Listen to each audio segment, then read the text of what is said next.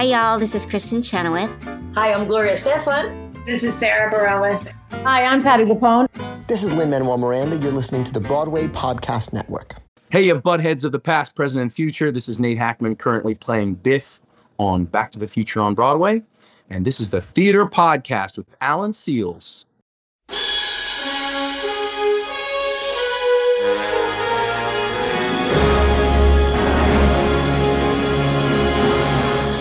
Hey everyone, welcome back to an all-new episode of the Theater Podcast. I'm your host, Alan Seals, and this is the first of 4 episodes that are going to make a wonderful theater podcast takeover with the stars of Back to the Future, the musical, now on Broadway. This first episode here is with Nate Hackmann, who plays Biff Tannen. Next up, we have Merritt Davis-Jones and Jelani Ramey, followed by Liana Hunt, and then rounding it out with Casey Likes. So make sure you follow the podcast for the next couple weeks to get all of those amazing episodes. So at the end of every one of these Back to the Future takeover episodes, I ask them some Back to the Future movie trivia. So it's interesting to see how much of the obscure trivia they knew about the movie itself before coming into the show. But anyway, without further ado, I'm just going to kick this right off. Everybody please enjoy this episode with Nathaniel Hackmann.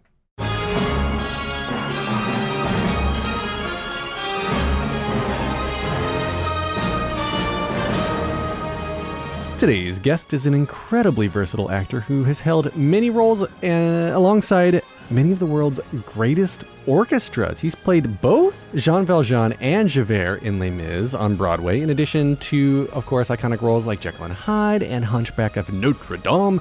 For the internationally televised BBC Proms at London's Royal Albert Hall, he was Curly with the John Wilson Orchestra in the acclaimed production of Oklahoma. Also an opera singer, he's an alumnus of the prestigious Marola Opera program in the San Francisco Opera and has performed with the Virginia Opera, Michigan Opera, Opera Theater St. Louis, San Francisco Lyric Opera, and many others. On the concert stage, he's appeared with the John Wilson Orchestra, Sinfonia of London, Hong Kong Symphony, San Francisco, San Francisco Opera Orchestra, Springfield Symphony. Oh my God, I got to cut half of this because we'll be here all day.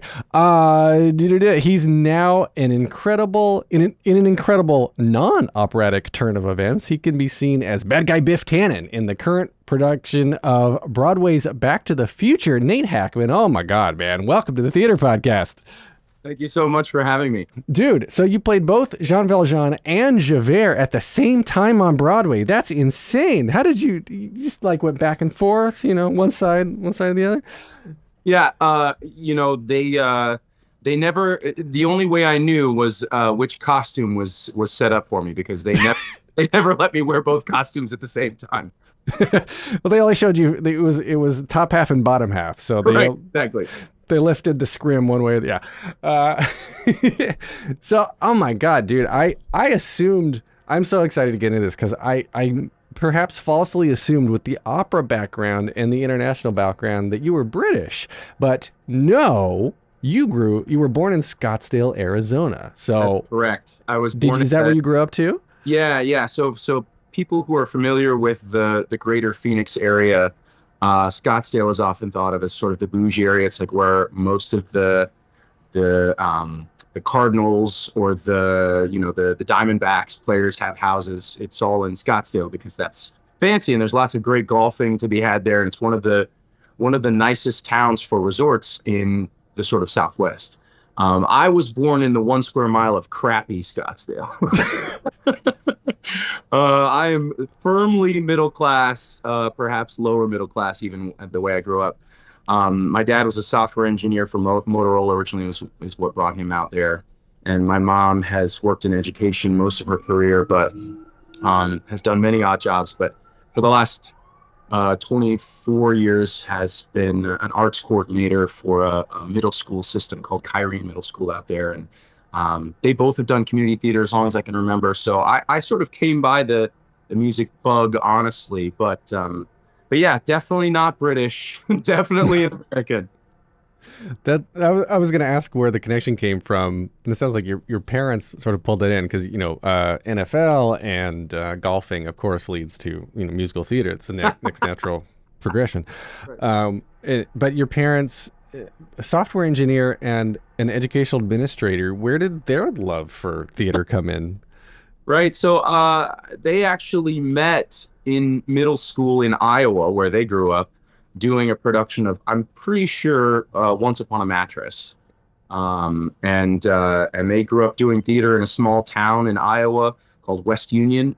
And so inevitably, when they got married, they wanted to get the heck out of there. And like I said, my dad was educated in computers and software engineering, and there was a job at Motorola at the big plant down there in the Phoenix area. And so they moved when my mom was pregnant with me, and I was born in, like I said, in sort of crummy Scottsdale when they had first gotten there, and then they've all kind of lived all in the suburbs of Phoenix. I grew up mostly around the Mesa Chandler area more than anywhere else. For those folks in the Southwest who know that area, including Casey Likes, because oddly enough, my mom and his mom were both in music education in the Valley of Arizona, know each Wow. other.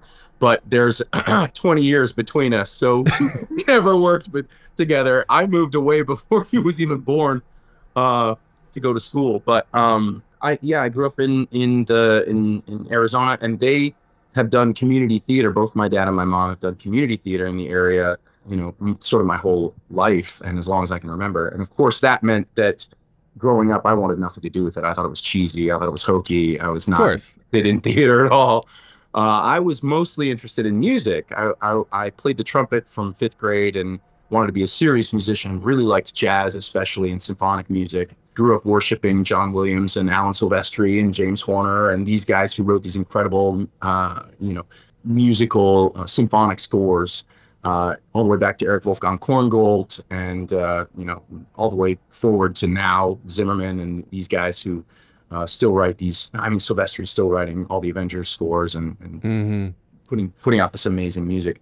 But that was where my heart was. I hadn't really taken a voice lesson or done any sort of major performing before I went to college, and then I started my undergrad at Northern Arizona University, basically because I stumbled into a vocal scholarship when I was in choir and auditioned for it. And I was like, well, I guess I have to be a music major, so I'll be a music education major and follow in my mom's footsteps and have my high school choir and then sing my jazz music on the side and play my jazz music on the side. Huh. And then I got with a voice teacher for the first time my freshman year, who was sort of like, hey, if you really wanted to do this, you probably can. You just have to decide that you want to, And he was the first person to put an operatic recording in my hands, which was actually La Boheme, which is the poster right behind me that you can see. And I loved it. I fell in love with the music of Puccini and with that operatic world. In so many ways, it sort of scratched the same itches that jazz does, as far as needing to have an Olympian level knowledge of the voice and of the music and of the output, to be able to hold your own is like top level of skill, which is kind of what appealed to me about jazz. And so I was into that, and I started consuming operatic music and scores and recorded soundtracks and things like that at a voracious level, and took voice lessons and switched my major to be vocal performance. So you were focusing on opera pretty exclusively early on. Yeah, I mean, so my education was certainly focused. In order to pay for school, I, as a freshman, also kind of stumbled into working at a house that was at the time called Canyon Moon Theater. No, it was called Oak Creek Canyon Theater, which was down in Sedona. And then it switched to Canyon Moon Theater, and I did a Grand Night for Singing there, which is Rodgers and Hammerstein review, and did all the big tunes of Rodgers and Hammerstein in that thing. And then consequently, they brought me back, I think, for 8 or 9 more shows. I did You're a Good Man, Charlie Brown there. I did a 60s jukebox musical called Suds there. I did Side by Side by Sondheim, so sang a whole bunch of Sondheim music. I just got to do a whole bunch of really fun, amazing music theater shows professionally at a small black box theater, sort of by night, as I was learning to sing operatically. And at the time, I was like, oh yeah, this is fine for earning bread, but it wasn't necessarily what I was aiming at. What I have since realized is that the music theater community and the people that work in music theater are actually my tribe.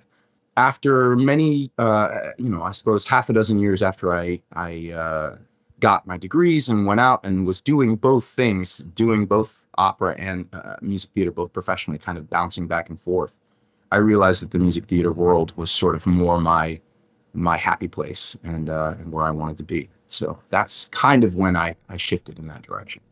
But so I guess then where did all the opera credits come in? Because if you're shifting back, you find your tribe there with theater, but like legitimately, I only read maybe half of your opera credits. Yeah. So early on, I did my undergrad and graduated in 2003 with my undergrad. No, 2004 with my undergrad, and then went straight through and got my master's in 2006.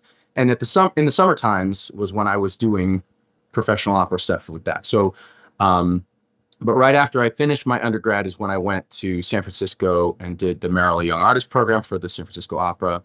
And I was working in the greater Chicagoland area, doing a bunch of little things there as well. And then kind of filling in the gaps with music theater gigs, because the way that the opera company business works is oftentimes a year or two or even three ahead of time, you're scheduled out for things.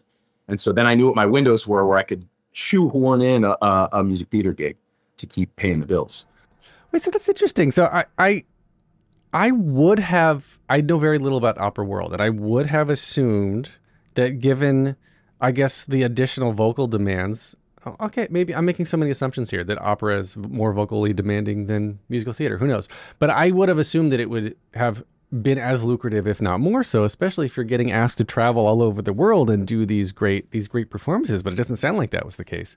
Well, I think, there's a lot to unpack in that question. And as you say, it's one of those things that takes a little bit of knowledge of both things. And in music theater and in opera, both, at the entry level, paying your bills, doing the entry level of opera or doing the entry level of music theater is a challenge. And so working like a dog is the answer. It means never stopping, right?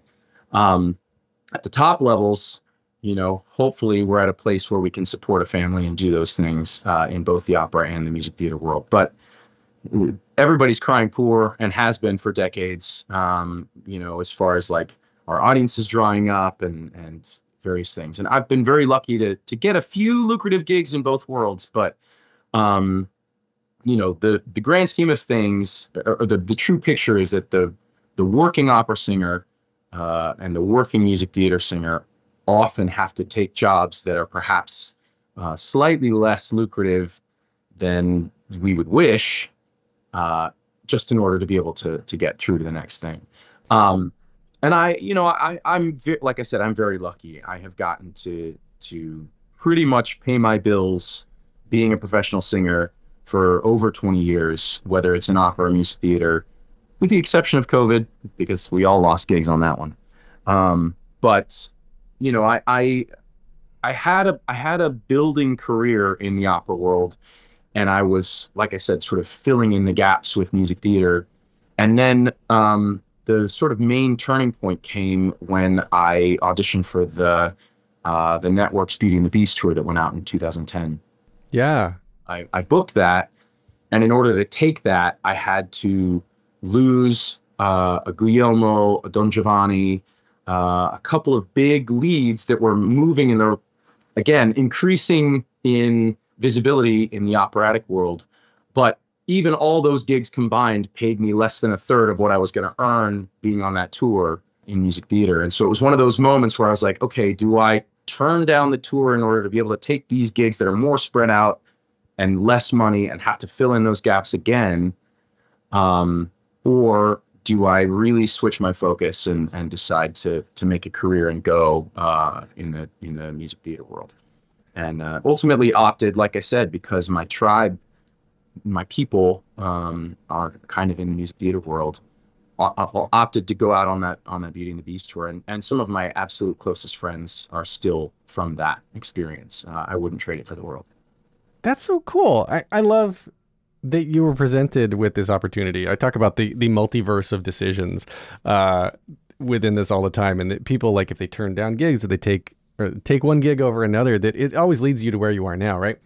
And just in this multiverse somewhere, you're this big opera star that's still starving, but but hey, it's a whole different world. Yeah, I mean, if the multiverse includes every possibility, then yes, I'm absolutely an opera star in one version of it. Absolutely. I guess by that logic, I am too. Correct. Yeah. Oh gosh. I mean, you're actually a bit of. I mean, it's too late for me to and never too late. But I was saying, like, I've always had trouble. Bringing this to me for a second. As a baritone, I've always found it hard to find things to really sink my teeth into, because I don't. The bass parts are okay, but there's not a lot of it, and the tenor parts, they hurt. You can't maintain that 8 shows a week. So, like, finding a really good baritone role, it's really tough. It's tricky, man. It's tricky, and I feel for you. I have I studied as a quote unquote cavalier, a young cavalier baritone, doing the Barber Seville and doing singing Toreador for every jump out from Carmen. You know what I mean? Doing the big tunes, just like you sing Some Enchanted Evening or Oh, What a Beautiful Morning, or those big baritone R&H shows. Yeah. The soliloquy. Right. And so I was with you, man. I was feeling solidly in the baritone world when I was doing that Networks tour, that Beauty and the Beast, and singing Gaston 8 times a week was interesting, because it does go down into the basement after being up in the rafters. And because I am also a bit of a jerk and a bit of a show off, I would like to throw in some high notes for fun, because I love those guys that would do it in the operatic world. And I always found that exciting. And so when Seth Wenig, who was the head of Networks at the time, and I think still is an executive producer over there, came to our opening party for Beauty and the Beast, that was when he pulled me aside kind of and was like, we're doing this Les Mis thing that's coming out.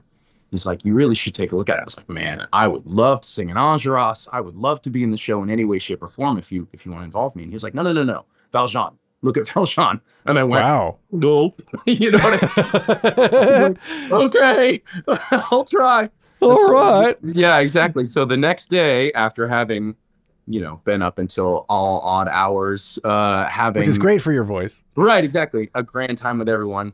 You bet your bottom dollar I had that Les Mis score pulled up on my iPad, figuring out how I could get that next whole step and a half that I would have to be able to do that.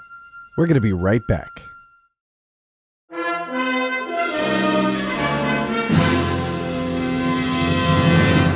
I came out of school with a very solid A flat and an A natural most days, a few times.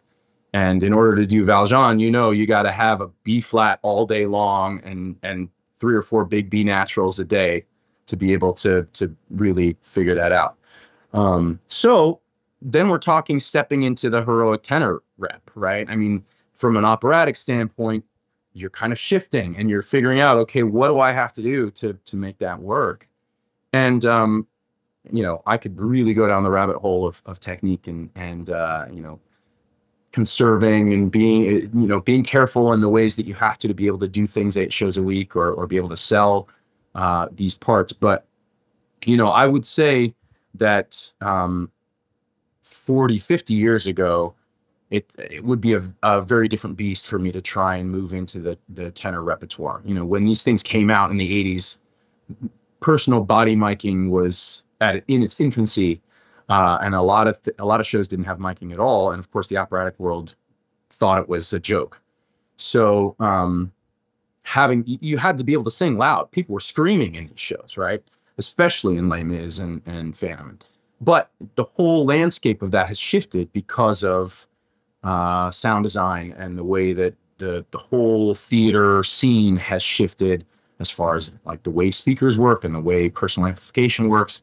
And so I think vocal technique has had to shift as well. And the truth is, in order to be able to make those things happen, you have to change how loud you sing at the very, at the very most basic. Right. Like, this is my color palette to draw from, as far as this is the softest note I can sing sustainably, and this is the loudest note I can sing sustainably. In the operatic world, you're using like this range of your volume, right? Much smaller. It's the top 30-40% of that. In music theater now, you're using mostly the bottom 30 to 40, even 50%. Like, maybe you get a couple of big rambunctious high notes, but you're going to piss off your sound designer if you do that too many times.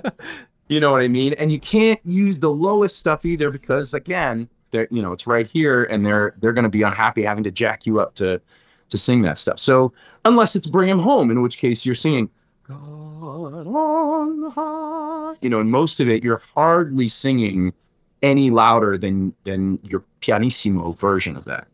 And that's what it takes when it actually comes down to it, to be able to sing those roles where you have to have a low F. You'll wear a different chain for Javert, and then also high B natural 24601.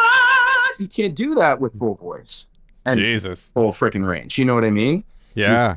You have to be singing at 60% of your volume and no louder, otherwise you're gonna blow it out. Like exactly what you were talking about with finding a good baritone stuff, man. If you're singing soliloquy, you've got a top G and that's it, then yeah, you can really, go in there and use some muscle, but it's not available the same way if you're doing like this.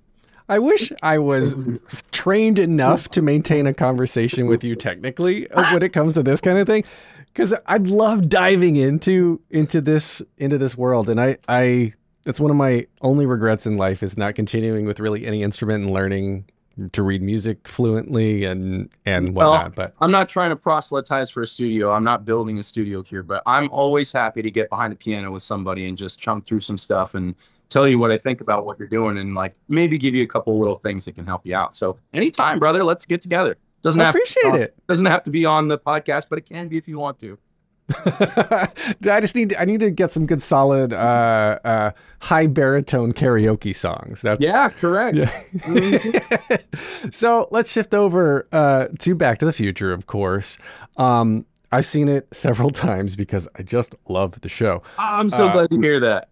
Yeah, it's so good. And when I first saw you, and I was like, oh man, that guy, I can see why he was cast. Like, he looks just like Biff Tannen.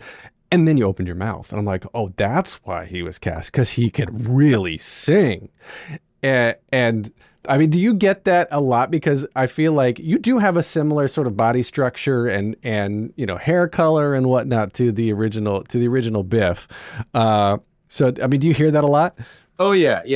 I in the most flattering of ways, especially at the stage door, I hear all the time that I'm making Tom Wilson proud, which I really hope is true. I have the utmost respect for his work in the film and for the things that he and Bob Zemeckis and Bob Gale created when they did this whole thing originally and created this universe. I grew up on those movies. I told you a little bit, hinted at my age. So I am the right age for the person who wore out the videotape on the original one. I mean, literally knew every word. In fact, I remember recording it on TV, and I watched it so many times that I had the freaking commercial breaks memorized. You know what I mean? Like all of that. And I have visceral memories of the second and third one specifically coming out in theaters. And like, I'm not sure what age you are, but I remember going to Pizza Hut and buying the glasses from 2015. There was like 4 or 5 different ones you could collect, and you had to, you know what I mean, spend $9.99 and you get the sunglasses. And I had the whole set, and I had the poster on my wall of Cars of the Future from 2015, and I wanted a hoverboard more than I could express. I'll be 43 next month. So I'm right this year. So right there with you. And I for a long time, legitimately, after I saw Back to the Future 2, I was like, I'm going to invent a real hoverboard. Yeah. I gave this serious thought. Correct. I'm like, all I gotta do is go with electromagnets. Did we do? I'm just my stupid whatever 10-year-old brain or whatever it was at the time. I was like, you know what? I think I'm just gonna ignore the laws of physics. I'm gonna do this. Yeah. I have been a devotee of this franchise and this intellectual property for as long as I can remember. I mean, honest to God, my first big boy car purchase that I had to pay a car payment on was a 1999 black Toyota Tacoma 4x4 because of Marty McFly's truck. I mean, I love these movies. And so I knew going into the process of this, even from the very first callback, I went in and said, hey, thank you all so much for seeing me again. Thank you for the opportunity to get to do this in front of you again. I need you all to know that I have the utmost respect for what Aiden is doing on the West End because I'd seen it at that point. But my intention is to come in here with a much more Tom Wilson-y version of Biff because that's what I would want to see as a fan of this franchise, as a fan of this original film and the follow-up properties. I mean, the ride from Universal Studios that I went on dozens of times. And I mean, that Biff is who I would want to see if I was going to see the show. And so I was very clear with them. I said, look, I'm always happy to take a note. I'm interested in hearing y'all's input, but I want you to know what I'm aiming at, which is trying to do justice to what Tom Wilson did. Wow. Did they say like, oh, okay, let's see it? Or were they like, was it a convincing conversation or was it a like, okay. Well, I will say, we never, in my hearing, ever got any notes from John Rando or from Bob Gale or from anybody who was in the space to try and make it more like the film. There were moments when Bob Gale would say, Bob Zemeckis told Michael Fox this thing. He would reflect some notes that were given to try and give us some context of what the world was, but it was never like, hey, Hugh, remember Crispin does this thing, so make sure you're doing more Crispin. And it was never that. And I never got any direction to make it more like Tom. But I do think that everybody who's in the room understands how important it is to the fandom and to the people who are devoted to this in a nearly religious fashion. How important it is to them that we do honor to the original versions of these characters, and I mean, like I said, it was what I what I would want to see as a person who came to this musical. So it's about having those touchstones and those memories that bring you right back to that nostalgia and that moment and that feeling that you had when you first saw the film. Right? It's like, oh, that's the world. That's where we are. I remember that thing, and that's. For more than anything else, I think. Oh, I think it works really well. And I mean, you mentioned like Tom Wilson, Thomas F. Wilson was the original Biff, and didn't he and Chris Lloyd and Michael J. Fox and even Leah Thompson too? They came to opening, right? Weren't the four of them there? A whole bunch of folks were at opening. I didn't meet Tom, so I don't know whether he was there or not. I think there is no doubt that the people who have been associated with this franchise for a long time feel a very close connection to it. One of the things that Bob Gale said to us on our first rehearsal was, this has been a thing that he has cherished and honored and sort of been a steward of from its inception. And he said, you all are now a part of the Back to the Future family. And that is much how it feels. When we have met anybody who's been associated all the way through, I mean, I got to spend half an hour chatting with Huey Lewis, which just blew my mind. I literally cried all over him. And Alan Silvestri and these people who have been potentially peripheral to what was a film are part of this family in a way that very much feels connected. So it was, it was lovely to get to hold Leah Thompson's hands and just say, "Oh my gosh, I owe you so much as an actor and as a performer, and now getting to make my Broadway principal debut in a thing that you created. It's just, it's amazing, and you can feel the camaraderie and the companionship that comes from all those people." It's nice to know that Bob Gale was so involved. For those who don't know, Bob Gale and Robert Zemeckis, created the original Back to the Future. So it's I think Bob Gale doesn't get enough recognition for his work on the film because it was originally his concept. Yeah, that's correct. I mean, the Bobs sort of created it together, but it was definitely it was Bob Gale's baby. Yeah, certainly something that he based on a very specific experience in his life I mean, he'll tell you he's a storyteller, so he'll tell you the whole story. You can look it up online too, but it's essentially like finding an old yearbook with his dad in it that his dad was the class president, and he had no idea that his father was the high school class president. And that made him extrapolate, like, if I met my father, because he went to the same high school that his father had gone to. If I'd met he was like, I hated my class president. If I'd met my father, who was the class president, would I have hated my dad? And that sort of spun out into this, what if he goes back in time and met his father?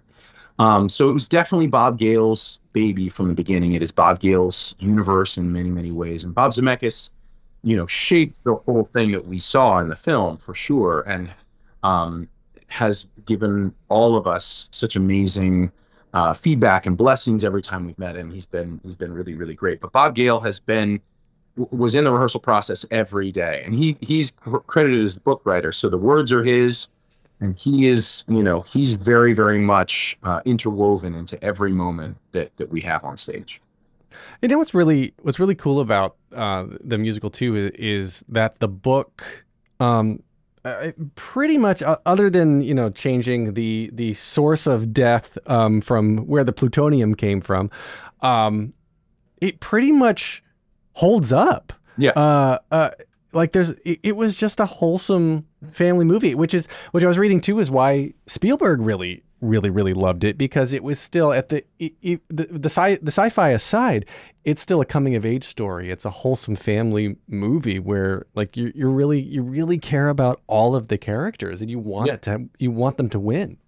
Yeah, I think there are some very universal themes. One of the things that's so brilliant about what Bob Gale does is he's a voracious film historian. He knows better than just about anybody of his generation the films of his time and before, and films that are coming out as well. And he's actually very well regarded within the sort of copyright and infringement film world for being a consultation person on film history. And like, if somebody comes forward and says, "Oh, that person has copied my idea," Bob Gale is always one of the first people who is a material witness in those situations to say, no, that happened way back in this film in 1942. And then in 1922, there was that film, which that film was copying it. You know what I mean? Like, that wasn't your idea and it wasn't his idea. It's all, you know what I mean? Like, it all harkens back.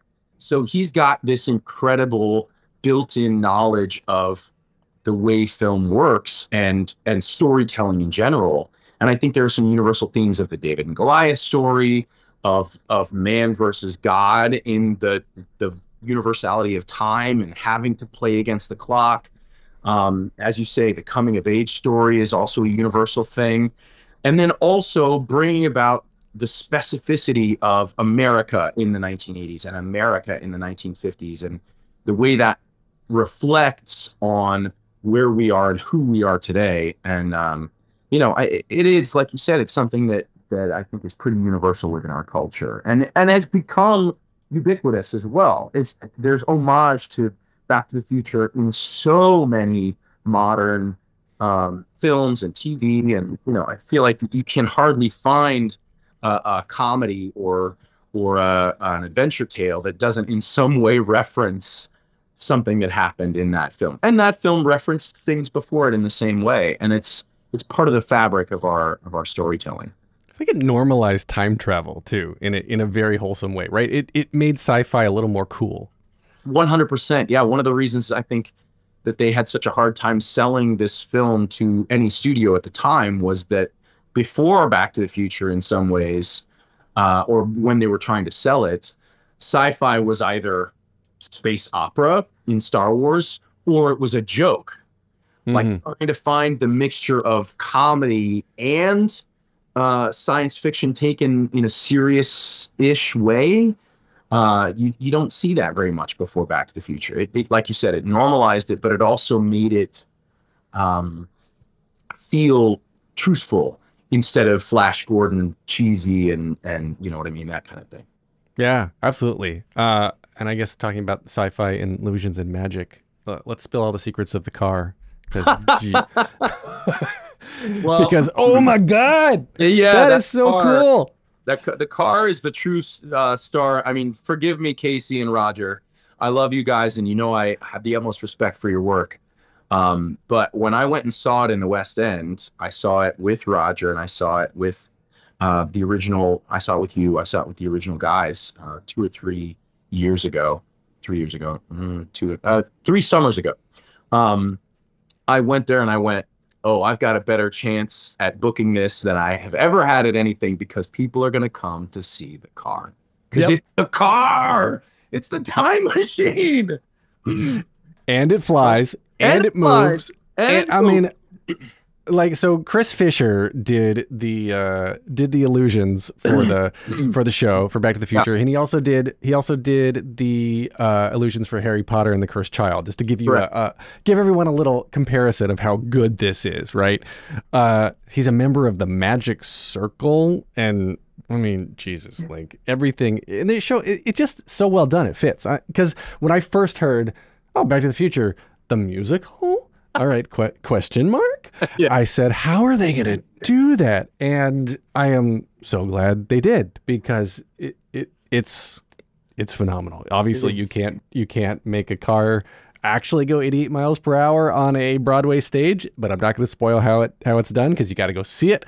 But do you know how everything works? Are you allowed to know? And like, are you contractually not allowed to say anything?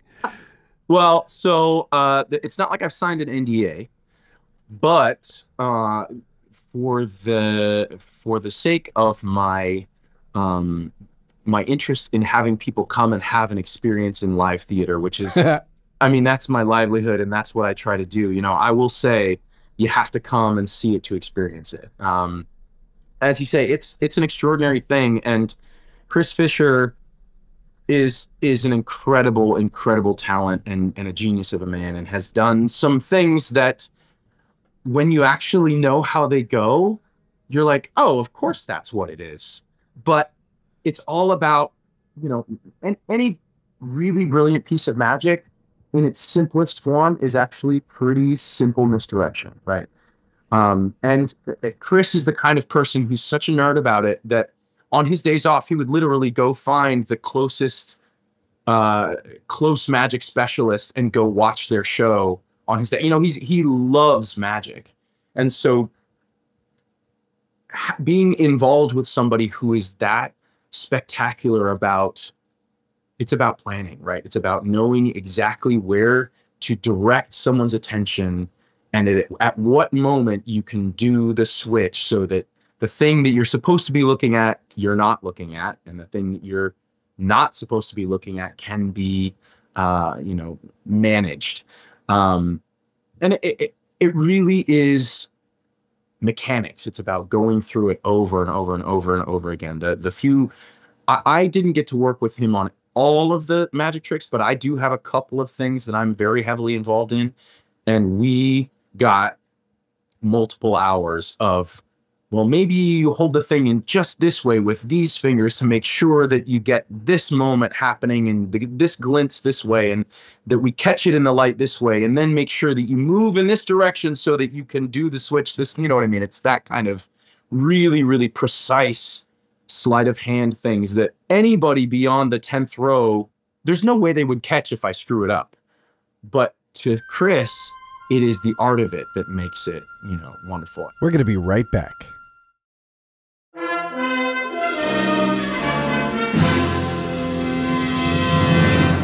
Skylar, who was who's also a resident over at Harry Potter, was also incredibly integral in helping me with just some of the most basic, like, this is the angle, these are the audience, this is the way you have to hold your hand to make sure that you're getting exactly what we're looking for, and really practicing it and making it work. And I'm no magician by any stretch of the imagination. I have no experience with card tricks other than what my grandpa showed me. You know what I mean? Like, Mhm. I'm not a master of sleight of hand in any way, shape, or form. But the stuff that these guys helped me with made me feel confident in those ways. And I think that's the other part of it, right? Is like, you have to not be able to see in our eyes, okay, here comes the magic. You know what I mean? It just has to be part of what we do. You can't look terrified. Right, exactly. Like giving away, like, whatever you do, don't look over there. You know what I mean? But so much of it is right up through the old vaudevillian tradition of look over here, look over here. You know, it all comes back to 3-card Monty in its own way. No, it is brilliant, and I just love everything about it. And so as we come to a close here, I want to do 5 quick Back to the Future movie trivia questions. See how much you know. All right. See how much you know, Mr. wore out the VHS tape. Let's see. I mean, I'm pretty confident right now, but now I'm second guessing myself. I'm starting to sweat. It's okay. Okay, really easy one. Should be easy. Number one, what year was the movie released? No, I know. It's 1985. I was like, no shit. All right, ding, ding, number one. I was like, no way. No way he doesn't know that. Okay. What was Marty McFly's original last name before the script was finalized? Oh, Marty. I don't know the answer to this. I've never read an earlier version of the script. McDermott. Marty McDermott. McDermott? Yes, McDermott. McDormott. McDermott. Good change. Yeah, good change. Good change. Also, Back to the Future. Okay, number 3. Back to the Future was almost not the name of the movie. What did the producers want it to be called? Oh, the producers wanted it to be called, like, Dr. Brown's Time Machine or something like that. There was some. Well, the original version in that Bob wanted to be was like Dr. Brown and his Time Machine or something like that. And then the producers were wanting to call it something crazy. Spaceman from Pluto. Spaceman from yes. It was a reference to the Spaceman from Pluto or whatever it was. Yeah. There's this memo that's out there on the internet. That's like the producer was like, you need to call it Spaceman from Pluto, and on this page, and this page, change this dialogue. So Marty says this, and it would have justified the whole thing. But it would have been the worst choice ever because that just doesn't hit. And it doesn't. Right. It's also not the thing. It's not the thing that it is. No. You mentioned that the script had a hard time getting picked up by studios, getting greenlit. Do you know how many times the script was rejected? This is question 4. Oh gosh. I know that they shopped it around to everyone. I know that Disney didn't like it because it wasn't family friendly enough. Yep. I know that Universal originally said no, and then they shopped it over to somebody else who the producer liked it, and then the producer left and went to Universal and took the script back to Universal with them. But it was, I have to say, it was at least 6, right? There were a lot. 44. So it was years and years of being rejected. 44 times it got rejected. Wow. And then it got made. Yeah. And that's with Steven Spielberg giving his stamp of approval at the time, too. Right. He was a young Spielberg, though. Like, he didn't have the reputation he has now. But still a hot commodity at the time. Yeah. Okay, last question then. 44, man. Insane. Okay, in the first act scene where Marty's band, the Pinheads, are auditioning for the high school Battle of the Bands contest, do you know who plays the school teacher who cut the band short announcing, "Hold it, fellas, I'm afraid you're just too darn loud"? Yes, of course I know who that was. I talked to him for half an hour. It's Huey Lewis, and there you go. I love that moment, and I love that that's referenced. Incidentally, one of Bob Gale's first gifts to me was the I don't know if you've seen, there's a whole series of books that have been written by a fellow over in England that are the Shakespearean versions of like Shakespearean Star Wars and Shakespearean Back to the Future. It's like as it's all written in iambic pentameter as though the script were a Shakespeare thing. Have you seen these No things? kidding. I'm talking about?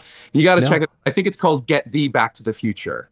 Okay. I want to. Yeah, you have to look at it. One of my favorite things in that is that the teacher, who is the Huey Lewis, who is played by Huey Lewis, who is the character in that scene. So it's a scene by scene reflection of the movie, and all of the things that teacher says are all references to Huey Lewis's songs. So like every third line is a title of one of Huey Lewis's songs. It's freaking brilliant. I mean, I'm such a huge fan of Huey Lewis's work, and I also wore out Sports and Picture This and Four as a kid. They were audio tapes at the time. Cassette tapes, as one may Cassette say. tapes, correct. Yeah. And so getting to talk to him was just amazing. But yeah, listening to Huey Lewis say, I'm afraid you're just too darn loud. I mean, that's like iconic because he's a rock singer from one of the loudest rock bands at the time. Oh, I know. I love that. All right. So now my standard closing questions. I normally have 3 that I use to wrap up every episode. I just want to add, or I guess it's not standard, but I wanted to wrap up real quick. In your bio on the website, you mentioned thanks to A and PP. Do you want to talk about who they are? Yeah, he is Alexander. That's my son, who's 11. And Aw. he is my puzzle piece, which is Nicole. That's my wife. Oh, I love it. All right. So now the questions I ask everyone to wrap up. Number 1, what motivates you? You know, I am a spiritual person. I grew up in the Christian faith, and so there's a lot of desire to be of service and desire to be of good to humanity. In theater, there's a sense of communion and community that happens between the actors and the audience that I find to be unique in that particular art form. I don't know any other art form that does it in that way, other than live theater. That motivates me hugely. I also like to choose joy and spread light and find ways to make people around me and myself happy and find ways to aspire to be inspired. That's a huge motivator. I think all that and a good nap. My other biggest motivator. Just motivating to get to that nap. Yes, exactly. Right. Yeah. At our age, yeah, that's about all you can ask for. All right. So next question then, what advice would you give to your younger self and younger people listening now starting out down a similar path? Yeah, sure. I would say the biggest piece of advice that I would give is to find your voice and understand your brand and your motivation and the things that you want to do. Meaning, like, what is the kind of work that you want to do? What is the kind of person that you want to be? So many young people, and myself included, were probably more interested in perhaps celebrity and fame and getting to do the thing that we find so glamorous. And once you're in the thick of it, you realize that that's a whole lot different than you might have thought it was. And so you have to decide why you're actually doing this if you want to continue with it. And for me, the best thing to do is to chase the art and to be able to make something that is greater than the sum of its parts. I bring a lot of things to the table as far as experience and tools with regards to singing and with regards to experience and acting and those kinds of things.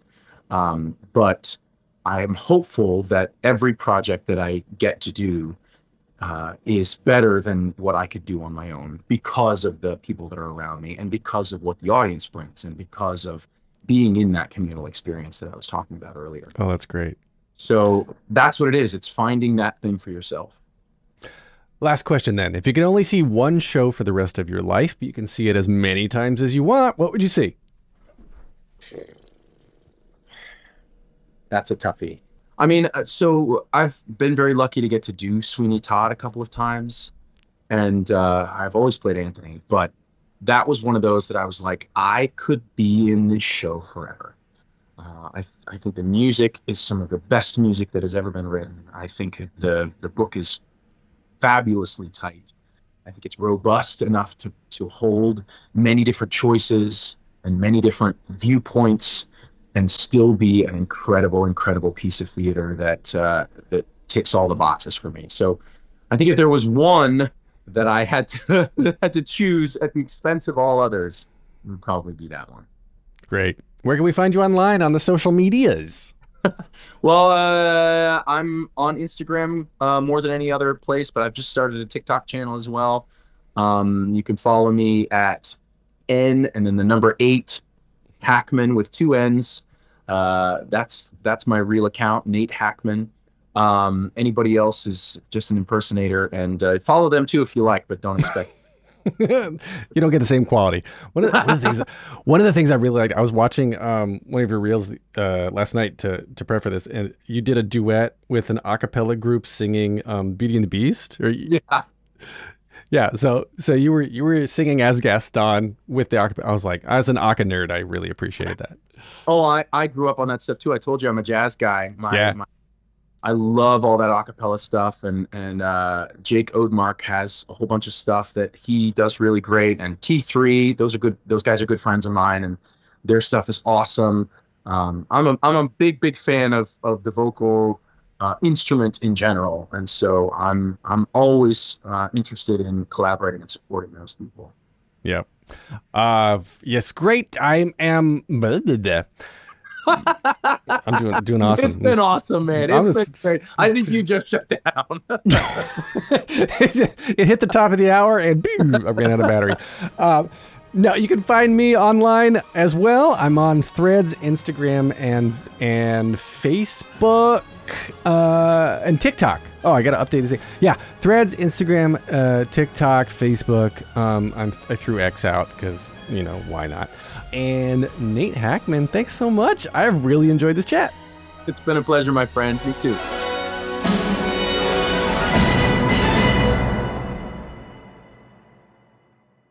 Hey, it's Leslie Odom Jr. here on the Broadway Podcast Network to tell you about the Rise Theater Directory, a program of Maestro Music. Rise is a national online resource designed to connect and empower backstage and administrative and creative theater professionals from underrepresented backgrounds. If you work or aspire to work in the theater community, this can help you find your next project. And if you hire theater professionals, search the Rise Theater Directory to find your next team. Create your profile now and get more information by visiting risetheater.org. That's theater with an RERISETHEATRE.org, because only together we rise.